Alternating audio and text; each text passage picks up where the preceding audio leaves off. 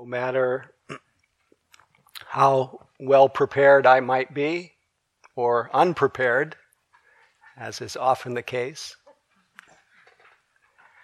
I am in this moment, almost each discourse, I have an upwelling of what we call piti, or a little rapture, because I know that, at least in my mind, whether you find it this way or not, I'm about to share the good news.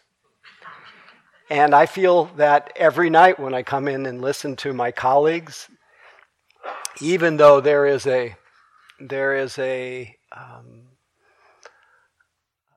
large piece of what we are asked to look at that's not so easy to bear.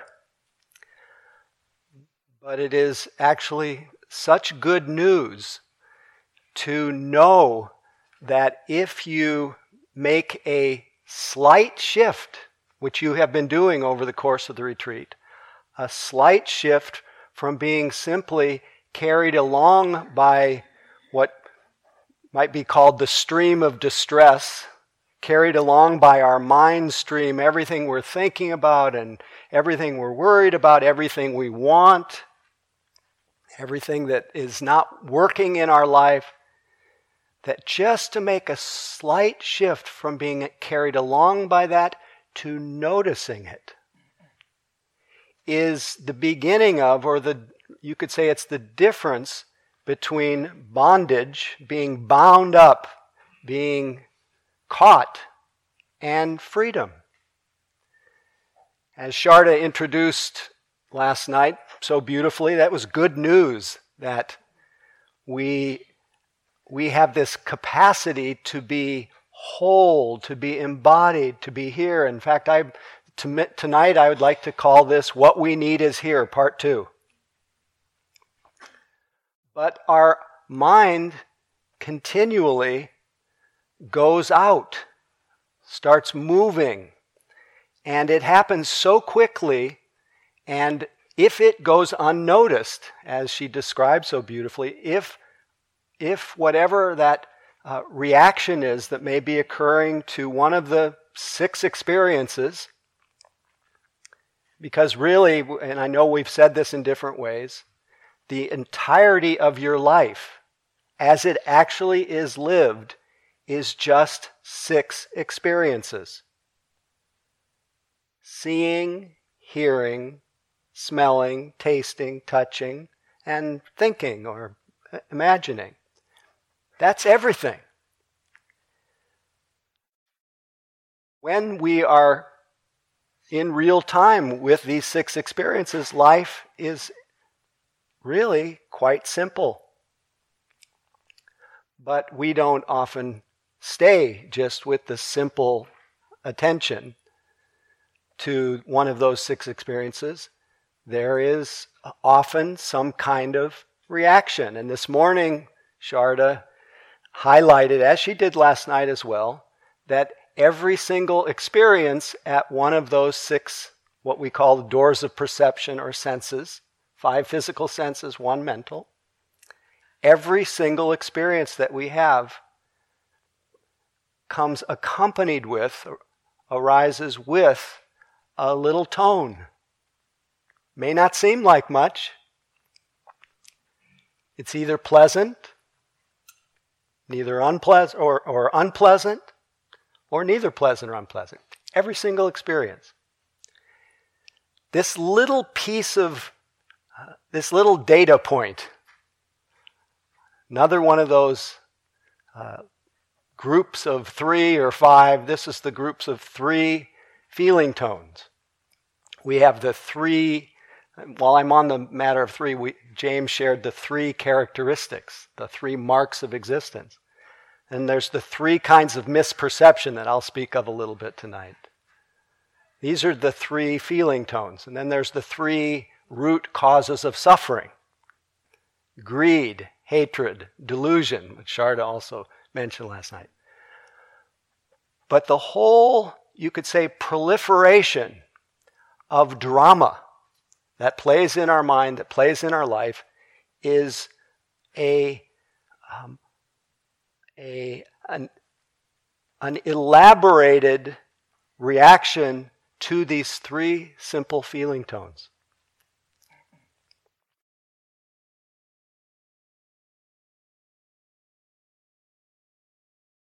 I imagine right now, at some point in the span of this retreat, I've had my own version of this, there was some experience that you experienced as unpleasant, or actually you saw someone do something or say something.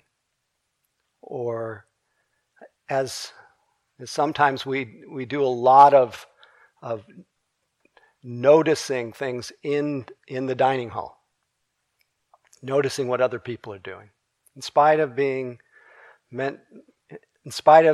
encouraged to stay secluded in our own experience. Something that somebody does, or how they go through the lunch line, or whether they're moving quickly or not, it triggers some kind of knowing, enters our eye, and it produces, just because of a whole chain of other little pieces, it produces an unpleasant feeling. Now, whenever I've shared this before, but whenever I walk down to the end of the road and I start to get the sense of the horse manure, for me, the horse manure arises with a pleasant association. That's pleasant, as I grew up around horses. So they're all conditioned, these little reactions. Somebody in the dining room, though, see them, produces an unpleasant feeling. And if that unpleasant feeling is noticed, this is unpleasant. It's just an unpleasant feeling. Arises, fades. If it goes unnoticed, and usually it does for the first moment, it's followed by, as Sharda was saying, aversion, but it's really first followed by a little not liking. I don't like that. And then not liking is often followed by aversion. And meanwhile, this little teeny mind moment, we'll call it a mind moment, of unpleasantness, begins this chain reaction that starts building pressure, builds a sense of tension. That tension has to go somewhere. Where does it usually go? It goes into what the Buddha called papancha. The tendency, I'm going to try to get the traditional definition. The tendency of the worldling's imagination to erupt in an effusion of commentary that obscures the bare data of cognition.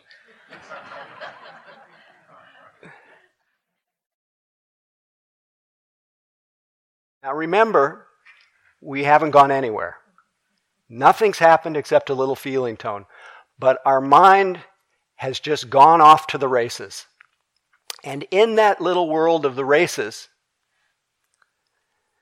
there is, at the center of it, we've all referred to this, is this little character, this imagined character called me, who is having this reaction to them. So this is the beginning of othering.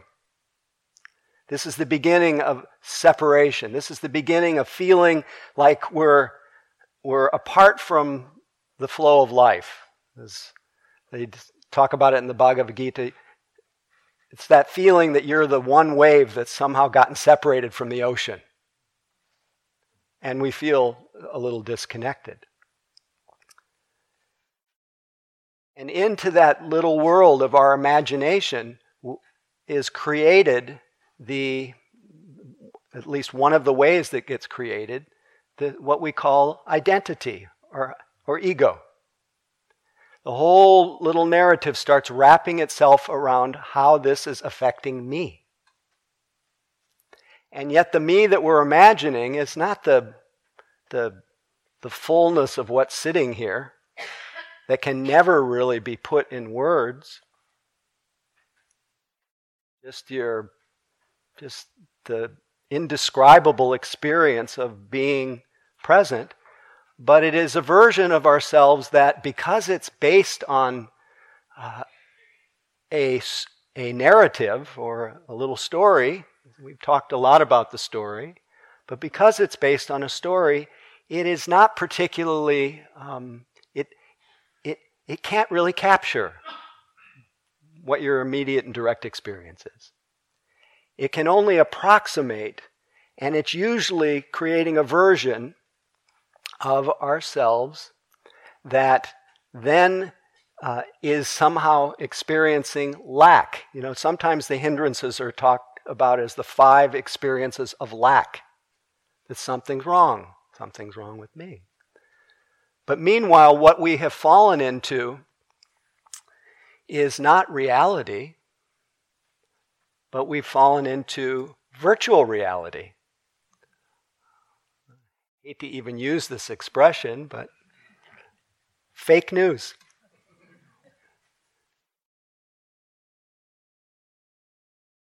And this version of ourselves that plays through our mind, it's called identity view.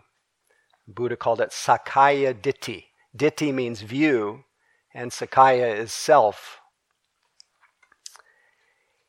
And once we are living in that view of ourselves, what happens to our immediate and direct experience? What happens to the simple reality of seeing, hearing, smelling, tasting, feeling, and the knowing of thinking? What happens to our life actually where we're living? It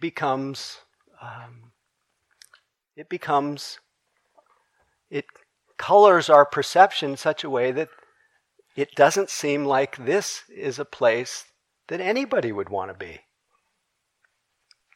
And it seems like the only option is to do something. And what does our mind usually do? Let's say the person in the dining hall. The reason I thought of this immediately is that this often happens on the 3rd day of the retreat or the 2nd day of the retreat. Is that little trigger, after you've had a period where you settle a little bit, our mind relaxes, it opens, and then some of those things that have been held that we haven't experienced, they start to emerge. As the philosopher Francois Fenelon says, as the light increases, the more we pay attention, we see ourselves to be worse than we thought. We are amazed at our former blindness as we see issuing forth from the depths of our heart a whole swarm of shameful feelings like filthy reptiles crawling from a hidden cave. We never could have believed that we had harbored such things, and we stand aghast as we watch them gradually appear. But while our faults diminish, the light by which we see them waxes brighter, and we are filled with horror. But bear in mind, for your comfort, that we only perceive our malady when the cure begins. But while we're on this topic, I think the most succinct way of saying what Francois Fenelon said was in the words of Bhante Gunaratna, who said, somewhere in the process of meditation, you will come to the realization that you are completely crazy. Your mind is a shrieking madhouse on wheels barreling down the hill, utterly out of control and hopeless. No problem. You're no worse than you were yesterday. It's always been this way. You just didn't notice.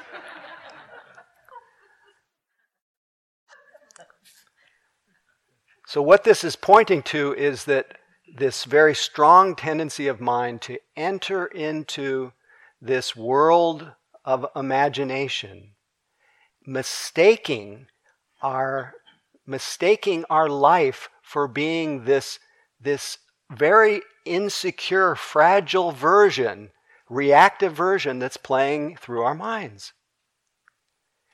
And that thing in the cafeteria, it turns into sometimes in the flash of a minute, it can turn into what we call the VV. It starts with just a little unpleasant. It proliferates into that little story about how it's affecting me. It's amazing how when somebody comes into the hall late, how all of a sudden it becomes all about me, my meditation. How did that get personal when somebody comes in the hall late? But this is just another way that our reactions to things just start forming this sense of identity. But the VV is the little bit elaborated version of our reaction until that whole fragility of ourselves being shaken by this reaction of aversion, it magnifies into what's called the VV, the Vipassana vendetta, where that person is the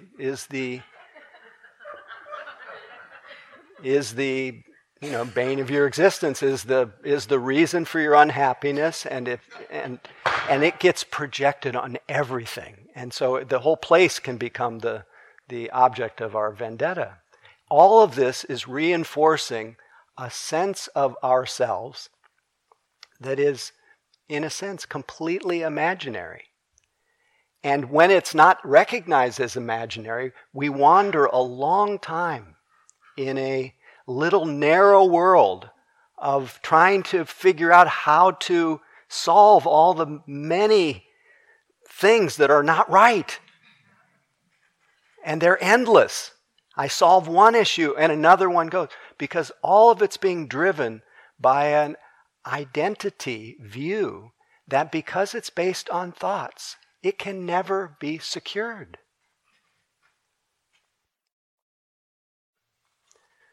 So the good news is that our freedom, our unsticking from this stream of distress is a split second, a half breath away in any moment. And it is really just, it's simple but not easy. It is really a shifting, not really a shifting. It is simply the arising of that ever available quality that we are cultivating in this retreat, that quality of noticing, knowing with clear comprehension what it is that's happening in our mind. So when I notice, this is the Vipassana vendetta. The opposite also proliferates, that I know that many of you have been, at least for me, I was tormented by this, but it's the Vipassana, it's the VR, the Vipassana romance, where someone really triggered a pleasant feeling. Before you know it, I was imagining the dating and the mating and the marriage and the travel and everything all in a...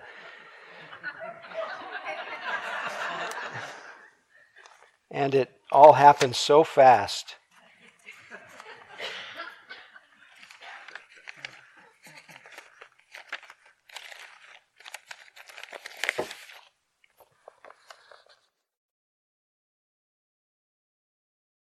When we begin to wake up to what our mind does, we can begin to see that an idea of myself in relationship to someone is not really myself, and that someone is not really someone. Once we wake up to notice what our mind is doing, then it can be actually a source of humor, a source of freedom.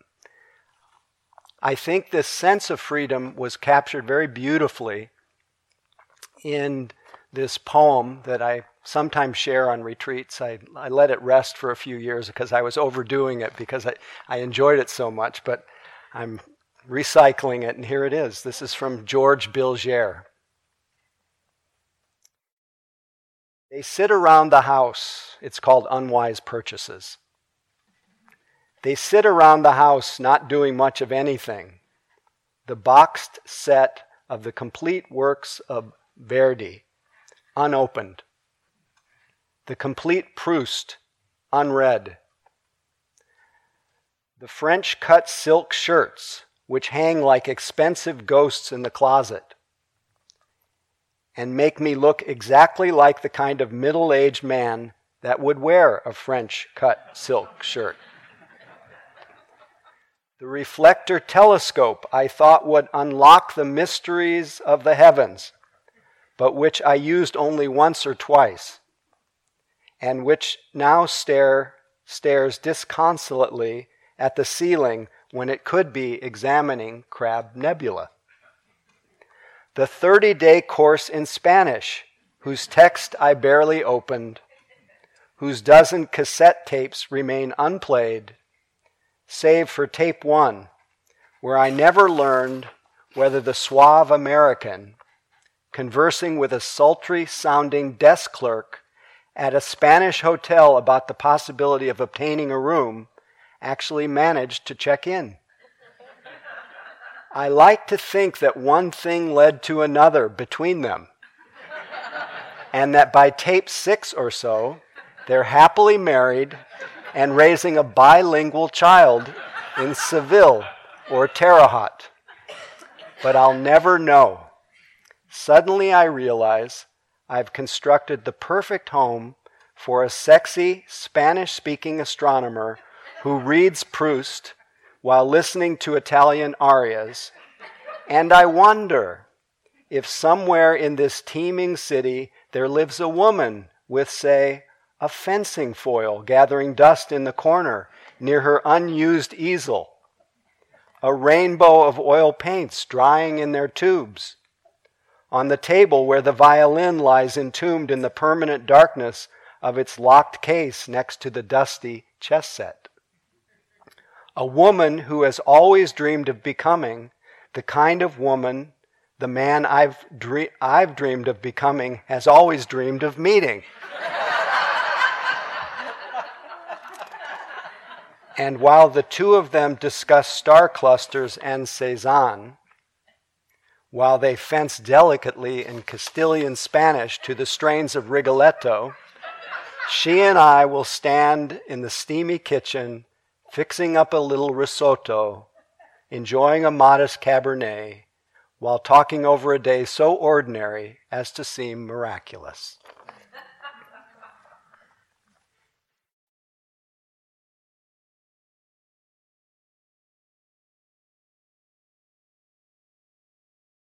We may not appreciate that coming out of the tangle of these narratives in our mind, coming out of the tangle of our view of self, how liberating it can be. Just notice, even right now, after the last idea of yourself has faded for a moment, and before the next one comes,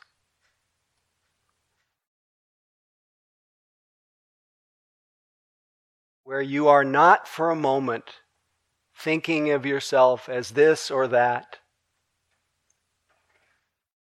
You're not thinking of yourself as a problem to be solved. Not thinking at all for a moment.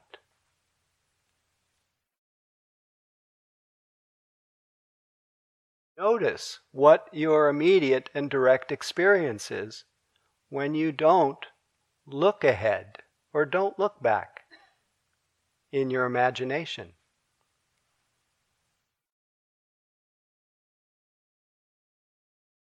What we need is here.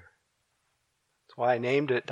It's from the line of a poem from Wendell Berry where he says, And I pray, not for no new earth or heaven, but to be quiet in heart and eyes clear. What we need is here.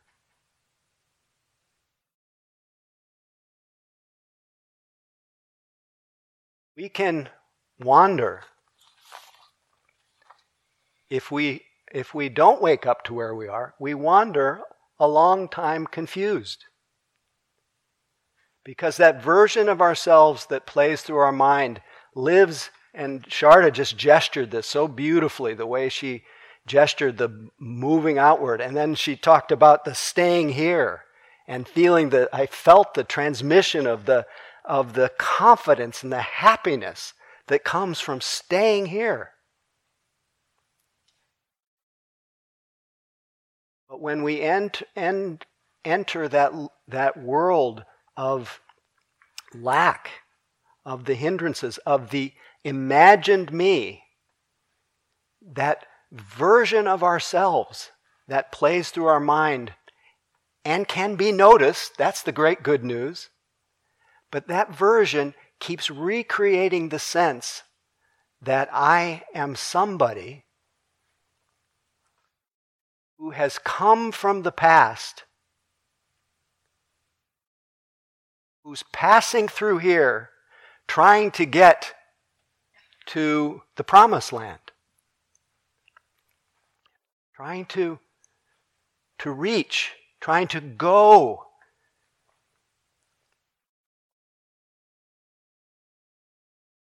And what gets so easily overlooked is the promised land is just an idea.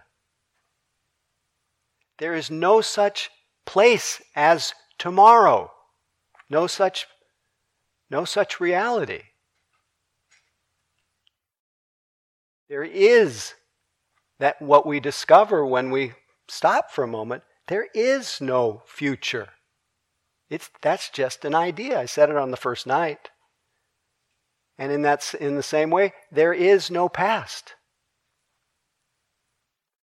But yet, as one of my teachers, Punjaji, says, the boulders of the past, of living in our thoughts and feelings about the past, it rests on our chest. Our body reacts to that. And then it feels as though we're not free.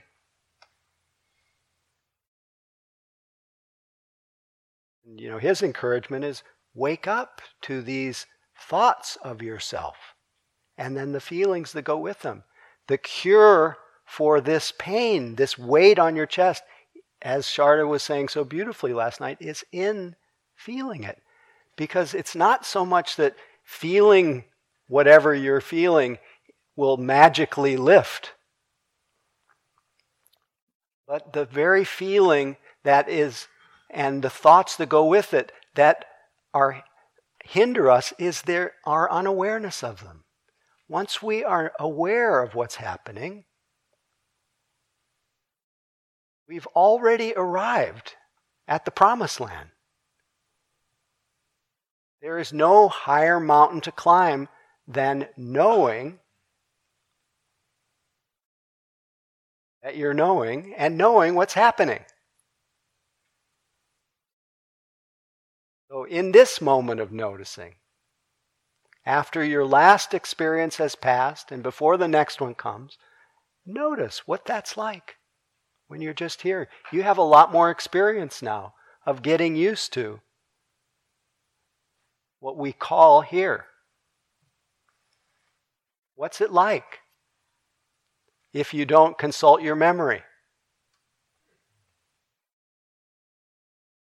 Anybody willing to say out loud? Quiet. Peace. Empty.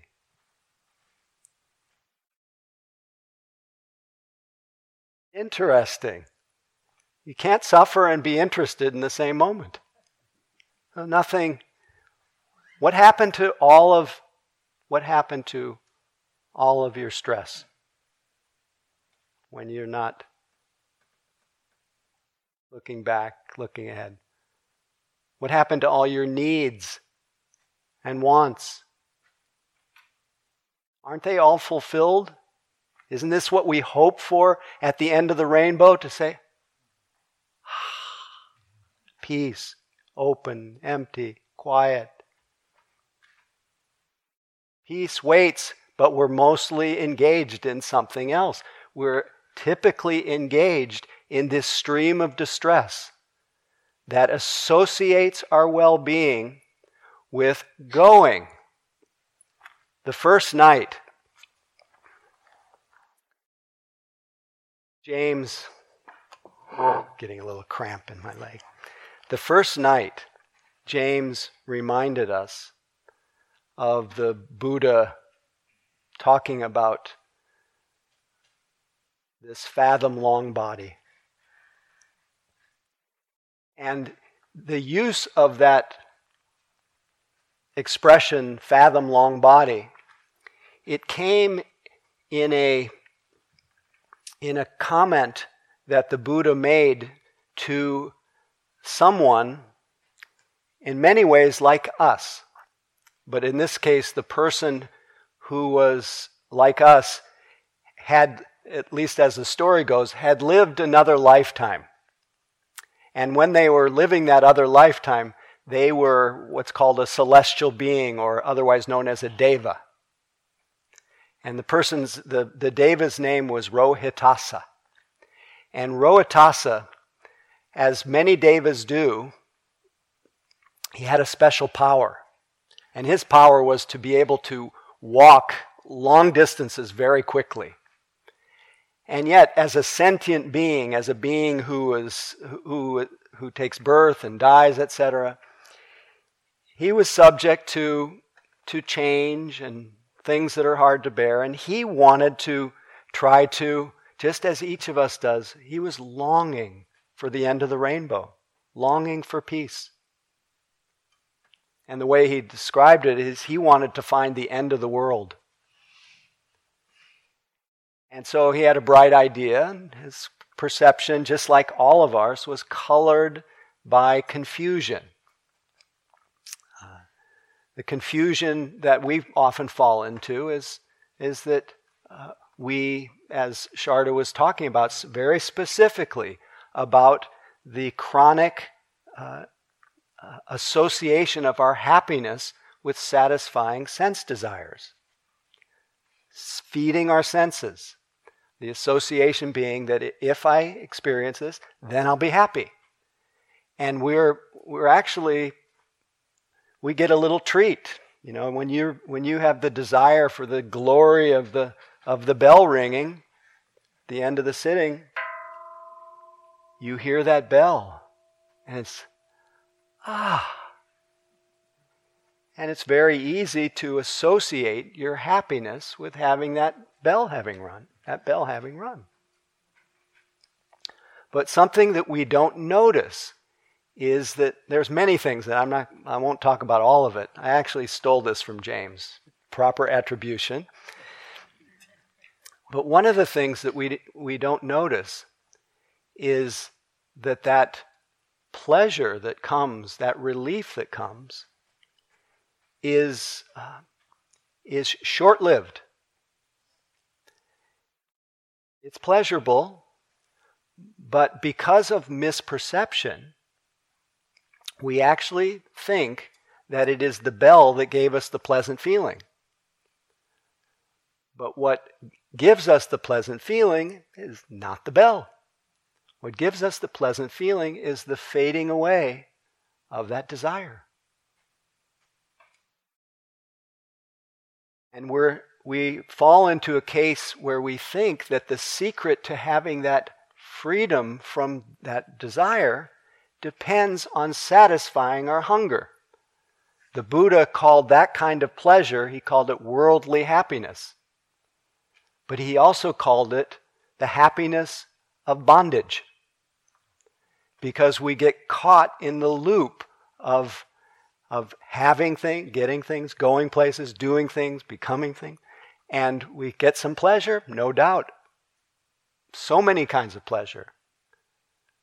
But in the wake of that, what seed we're planting in our mind is a state of more desire. And pretty soon, what happens when we are in a state of desire? Getting back to that reaction to we have a pleasant image, that vipassana romance produces a pleasant feeling. There's liking, there's wanting, and then that whole proliferation of the fantasy.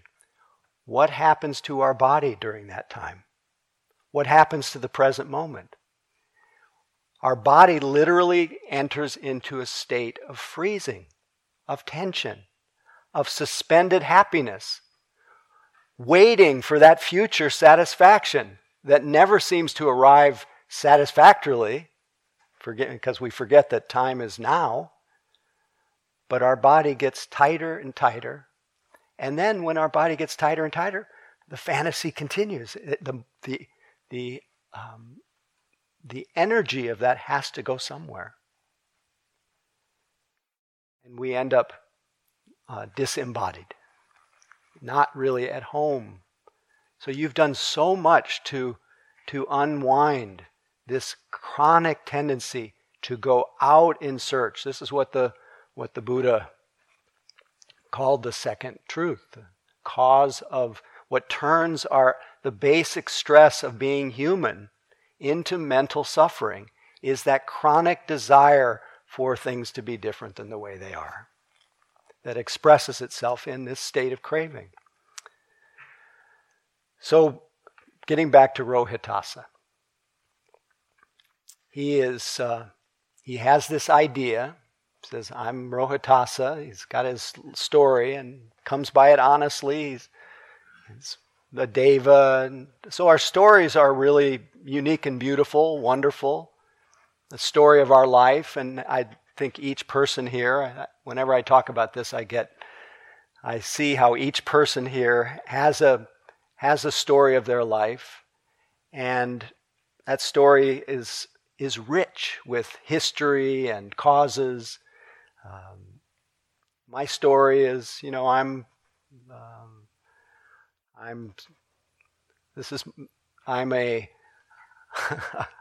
I could go anywhere with this story.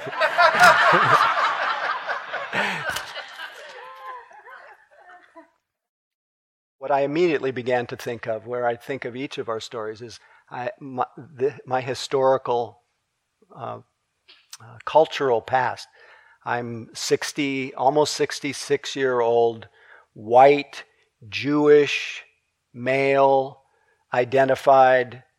I am you could say, the proud grandson of a 4'9" Russian immigrant who came to the U.S. To escape the pogroms of her village being completely flattened. And so it's a cool story. It's a cool way of describing, and a relatively satisfying way of describing how I came here. And you have your own version of that. And Rohitasa had his own version. And I know that my story has no beginning. And in that way, when I reflect on that, I realize that I don't. My story doesn't exactly capture, well, it does if I look at it more closely, it doesn't capture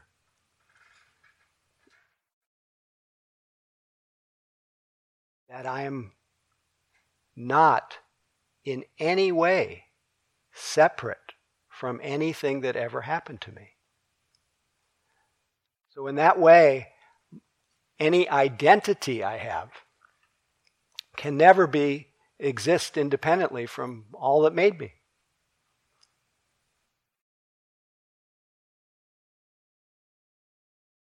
Yet, the version of that plays through my mind often, especially the one that is driven by the hindrances and desire, the self-view, is that I am somehow separate from all these causes and conditions. And somehow I'm that wave that's gotten separated from the ocean, and I've got to find my way back to the ocean. And I've got to do a lot of work to get there. I've got to go. I've got to really hustle.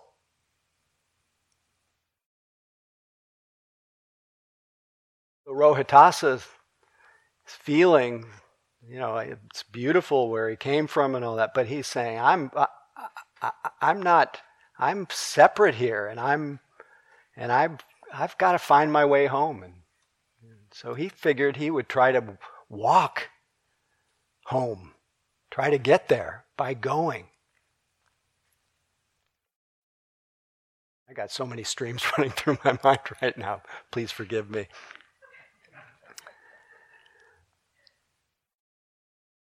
And he walked for 100 years, and then he died. And he didn't arrive. And then he was reborn again, and he came back and had the good fortune to meet the Buddha and meet the Buddha Dharma. And that's really what we're all meeting the Buddha here. The Buddha means awake. But he met the historical Buddha, and he said, in this last life, I was Rohitasa, the Deva, and I could walk so fast, I could reach, somebody could shoot an arrow, and I could reach that target faster than the arrow would reach there. And I tried to walk to the end of the world. I wanted to get to the end of this cycle of so much suffering, so much stress, of so much dissatisfaction. And I wonder, Lord Buddha, is it possible to reach the end of the world by going? Of course, what's the obvious answer? No. But then the Buddha said something really cool. He said, only those who reach the end of the world become liberated.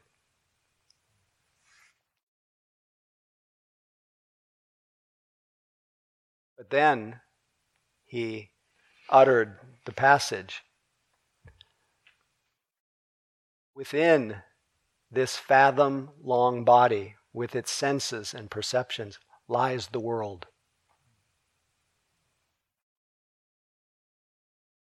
Within this fathom-long body, with its senses and perceptions, lies the cause of the world. That world that we keep spinning out, that we keep creating in our imagination.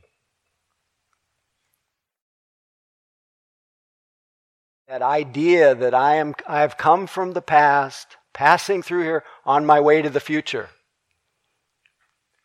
We don't often notice until we start to pay attention to our mind that that narrative assumes that there is a past and there's a future.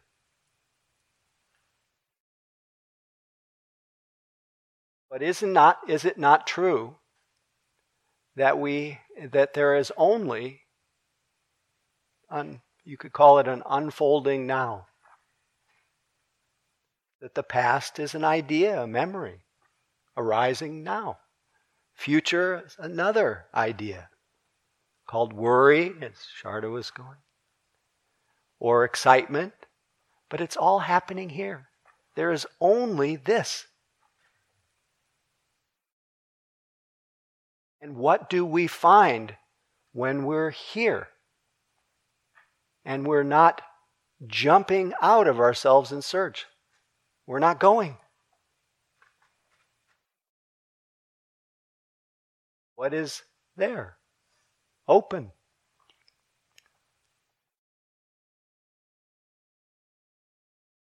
Anyway, getting back to the passage.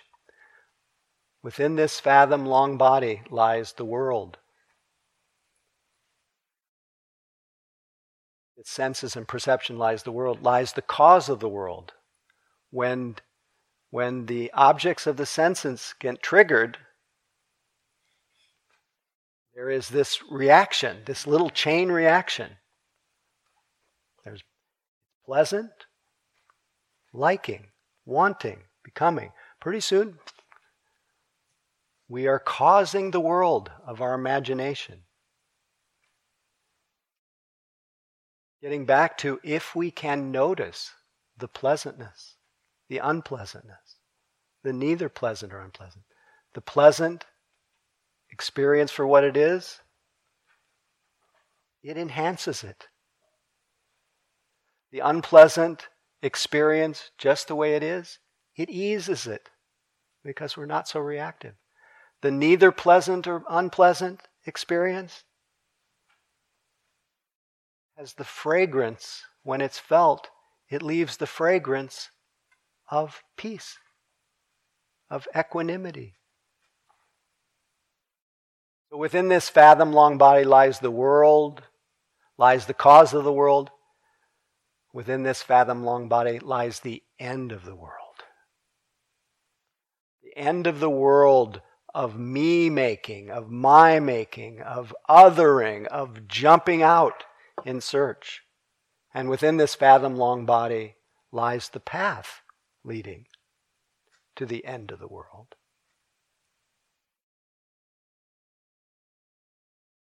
That path of going is very narrow. And it is fraught with insecurity.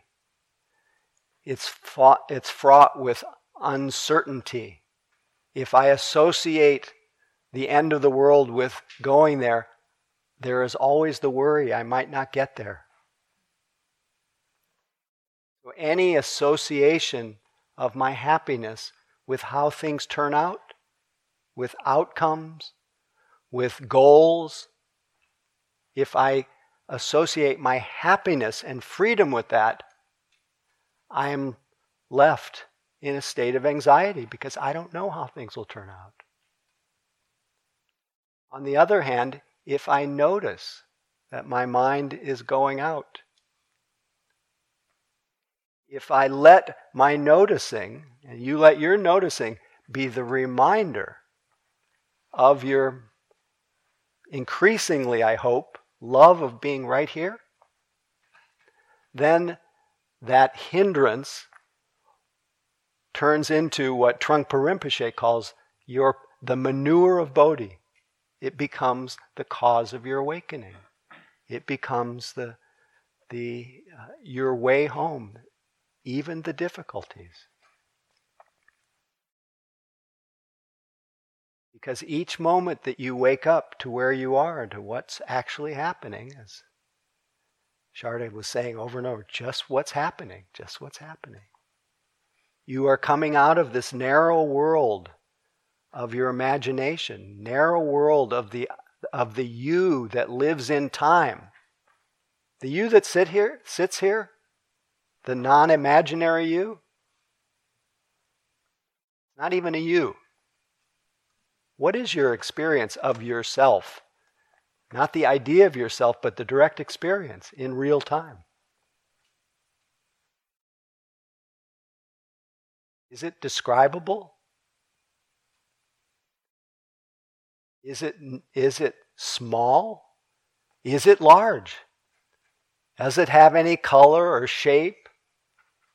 Does it have an inside or an outside? Are you bound in any way here in real time if you don't consult your imagination?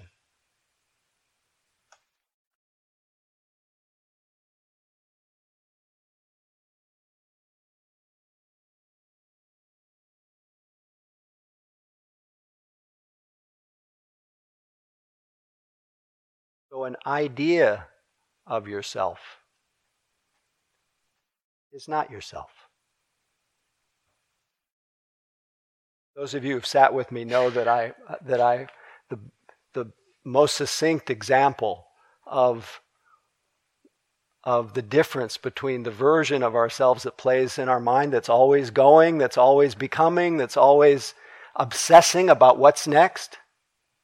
The difference between that and the unique expression of life that's sitting right here is, I think, best expressed by James J. Audubon, who said, if there is a difference between the bird and what the field guidebook says, believe the bird.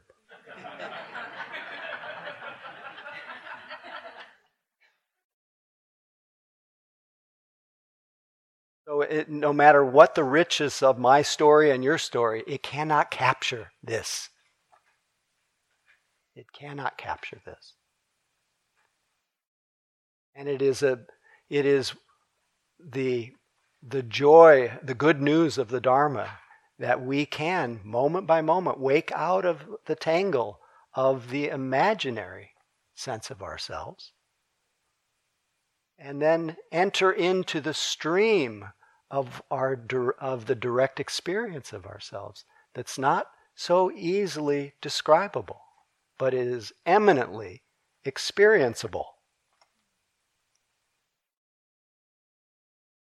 It does not require that you keep reminding yourself of your roles. They show up when needed.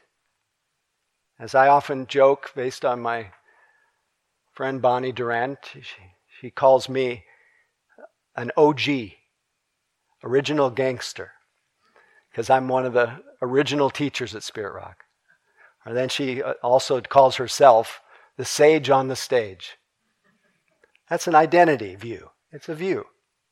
So we have our roles. I have my role. Tonight I'm the so-called sage on the stage. This afternoon, I got a little tired toward the end of my meetings. And in my mind, I acted like an idiot. I was not so skillful. And if I were to depend on that idea of myself as the sage on the stage, think it had any absoluteness in nature, I would just deflate when I would see the way that I experienced myself this afternoon. That identity view, based on anything, it changes depending on who we're with. I always say I'm the sage on the stage, but then I go home. And my daughter could care less. If I'm lucky enough to get her attention and for her to say hello. She's 16. I know that comes with the territory. She's very dear, though. Don't get me wrong.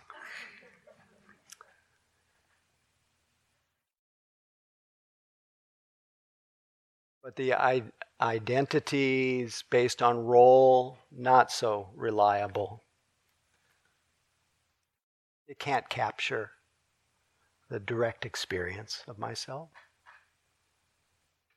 When I'm present here, I can't tell on present evidence if I don't consult my memory, and I'm happy I have a memory that I can consult because it comes in handy. But I think it is possible for us, and our most happy moments is when we're not busy consulting our memory so much to define ourselves. Because I know in real time, I don't know my age, I don't know my gender, I don't know anything in real time. None of my identities that are so important to acknowledge and to be sensitive to in my life, and sensitive to others, because there's so much suffering caused from excessive solidification of views. All of them, we each have the freedom to experience ourselves as not even reducible to our most cherished identity. That even that, at some part of our nature, is an insult to the grandeur, the intrinsic or primordial peace that lives in you, as the very nature of your mind. The end of the world.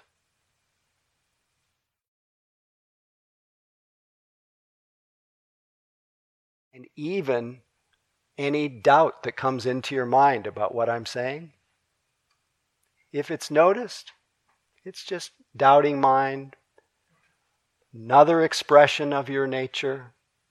The wanting mind, another expression of your nature. The aversive mind, another expression. Of course, if it goes unnoticed, the first trigger or the first thought, it leads to more thoughts. It leads to a chain of associations. One Tibetan teacher calls the chain of delusion. Because when we get carried away by those thoughts and desires and objects of worry or restlessness, then we forget. We forget what's always already here.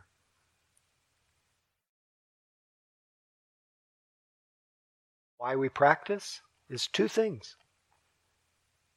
To directly experience that and know with confidence and joy that what you need is here. As well, second reason, to be able to use everything that comes into your life, the joys, the sorrows, the wholesome states, the unwholesome states, using them all as our reminder, our manure, our path. The capacity to actually know what's happening, to come out of the narrow world that sends us on this kind of narrow, this endless search, to come out of it. I think it's expressed beautifully by this poem, and I'll end with this, from the poet named David Budbill. And it's entitled Bugs in a Bowl. Han Shan, the great and crazy, wonder-filled Chinese poet of 1,000 years ago, said, "We're just like bugs in a bowl, all day going around, never leaving their bowl." I say that's right. Every day climbing up the steep sides, sliding back, over and over again, around and around, up and back down. Sit in the bottom of the bowl, head in your hands, cry, moan, feel sorry for yourself. Or look around. See your fellow bugs. Walk around. Say, "Hey, how you doing?" Say, "Nice bowl." May we all have an experience of the thinning of our crying and moaning, which is, we always want to meet that with tender mercy. But may we all at least be able to relate to the crying and moaning and to have a thinning of our feeling of separateness and contraction, the contraction of the imagined me, and with the thinning of that sense of separate self, the filling of our heart with love and everyone else. When we come out of that tangle, where is the separation between us?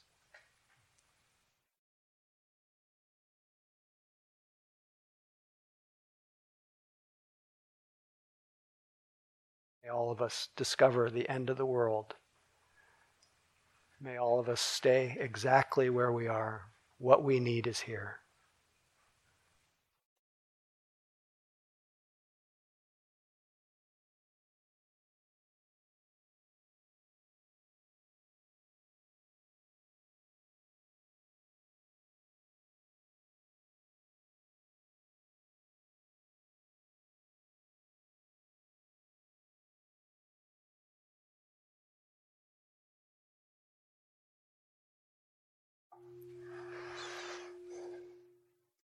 Thank you for going on the ride with me. Going nowhere. Anyway, so we have another 30 minutes of arriving with each step, with each movement and transition. Don't be tricked by your idea that what's next will be better. This is it. Thank you so much for your attention. Oh yes, there will be some chanting at the next sitting. And come, one, come all.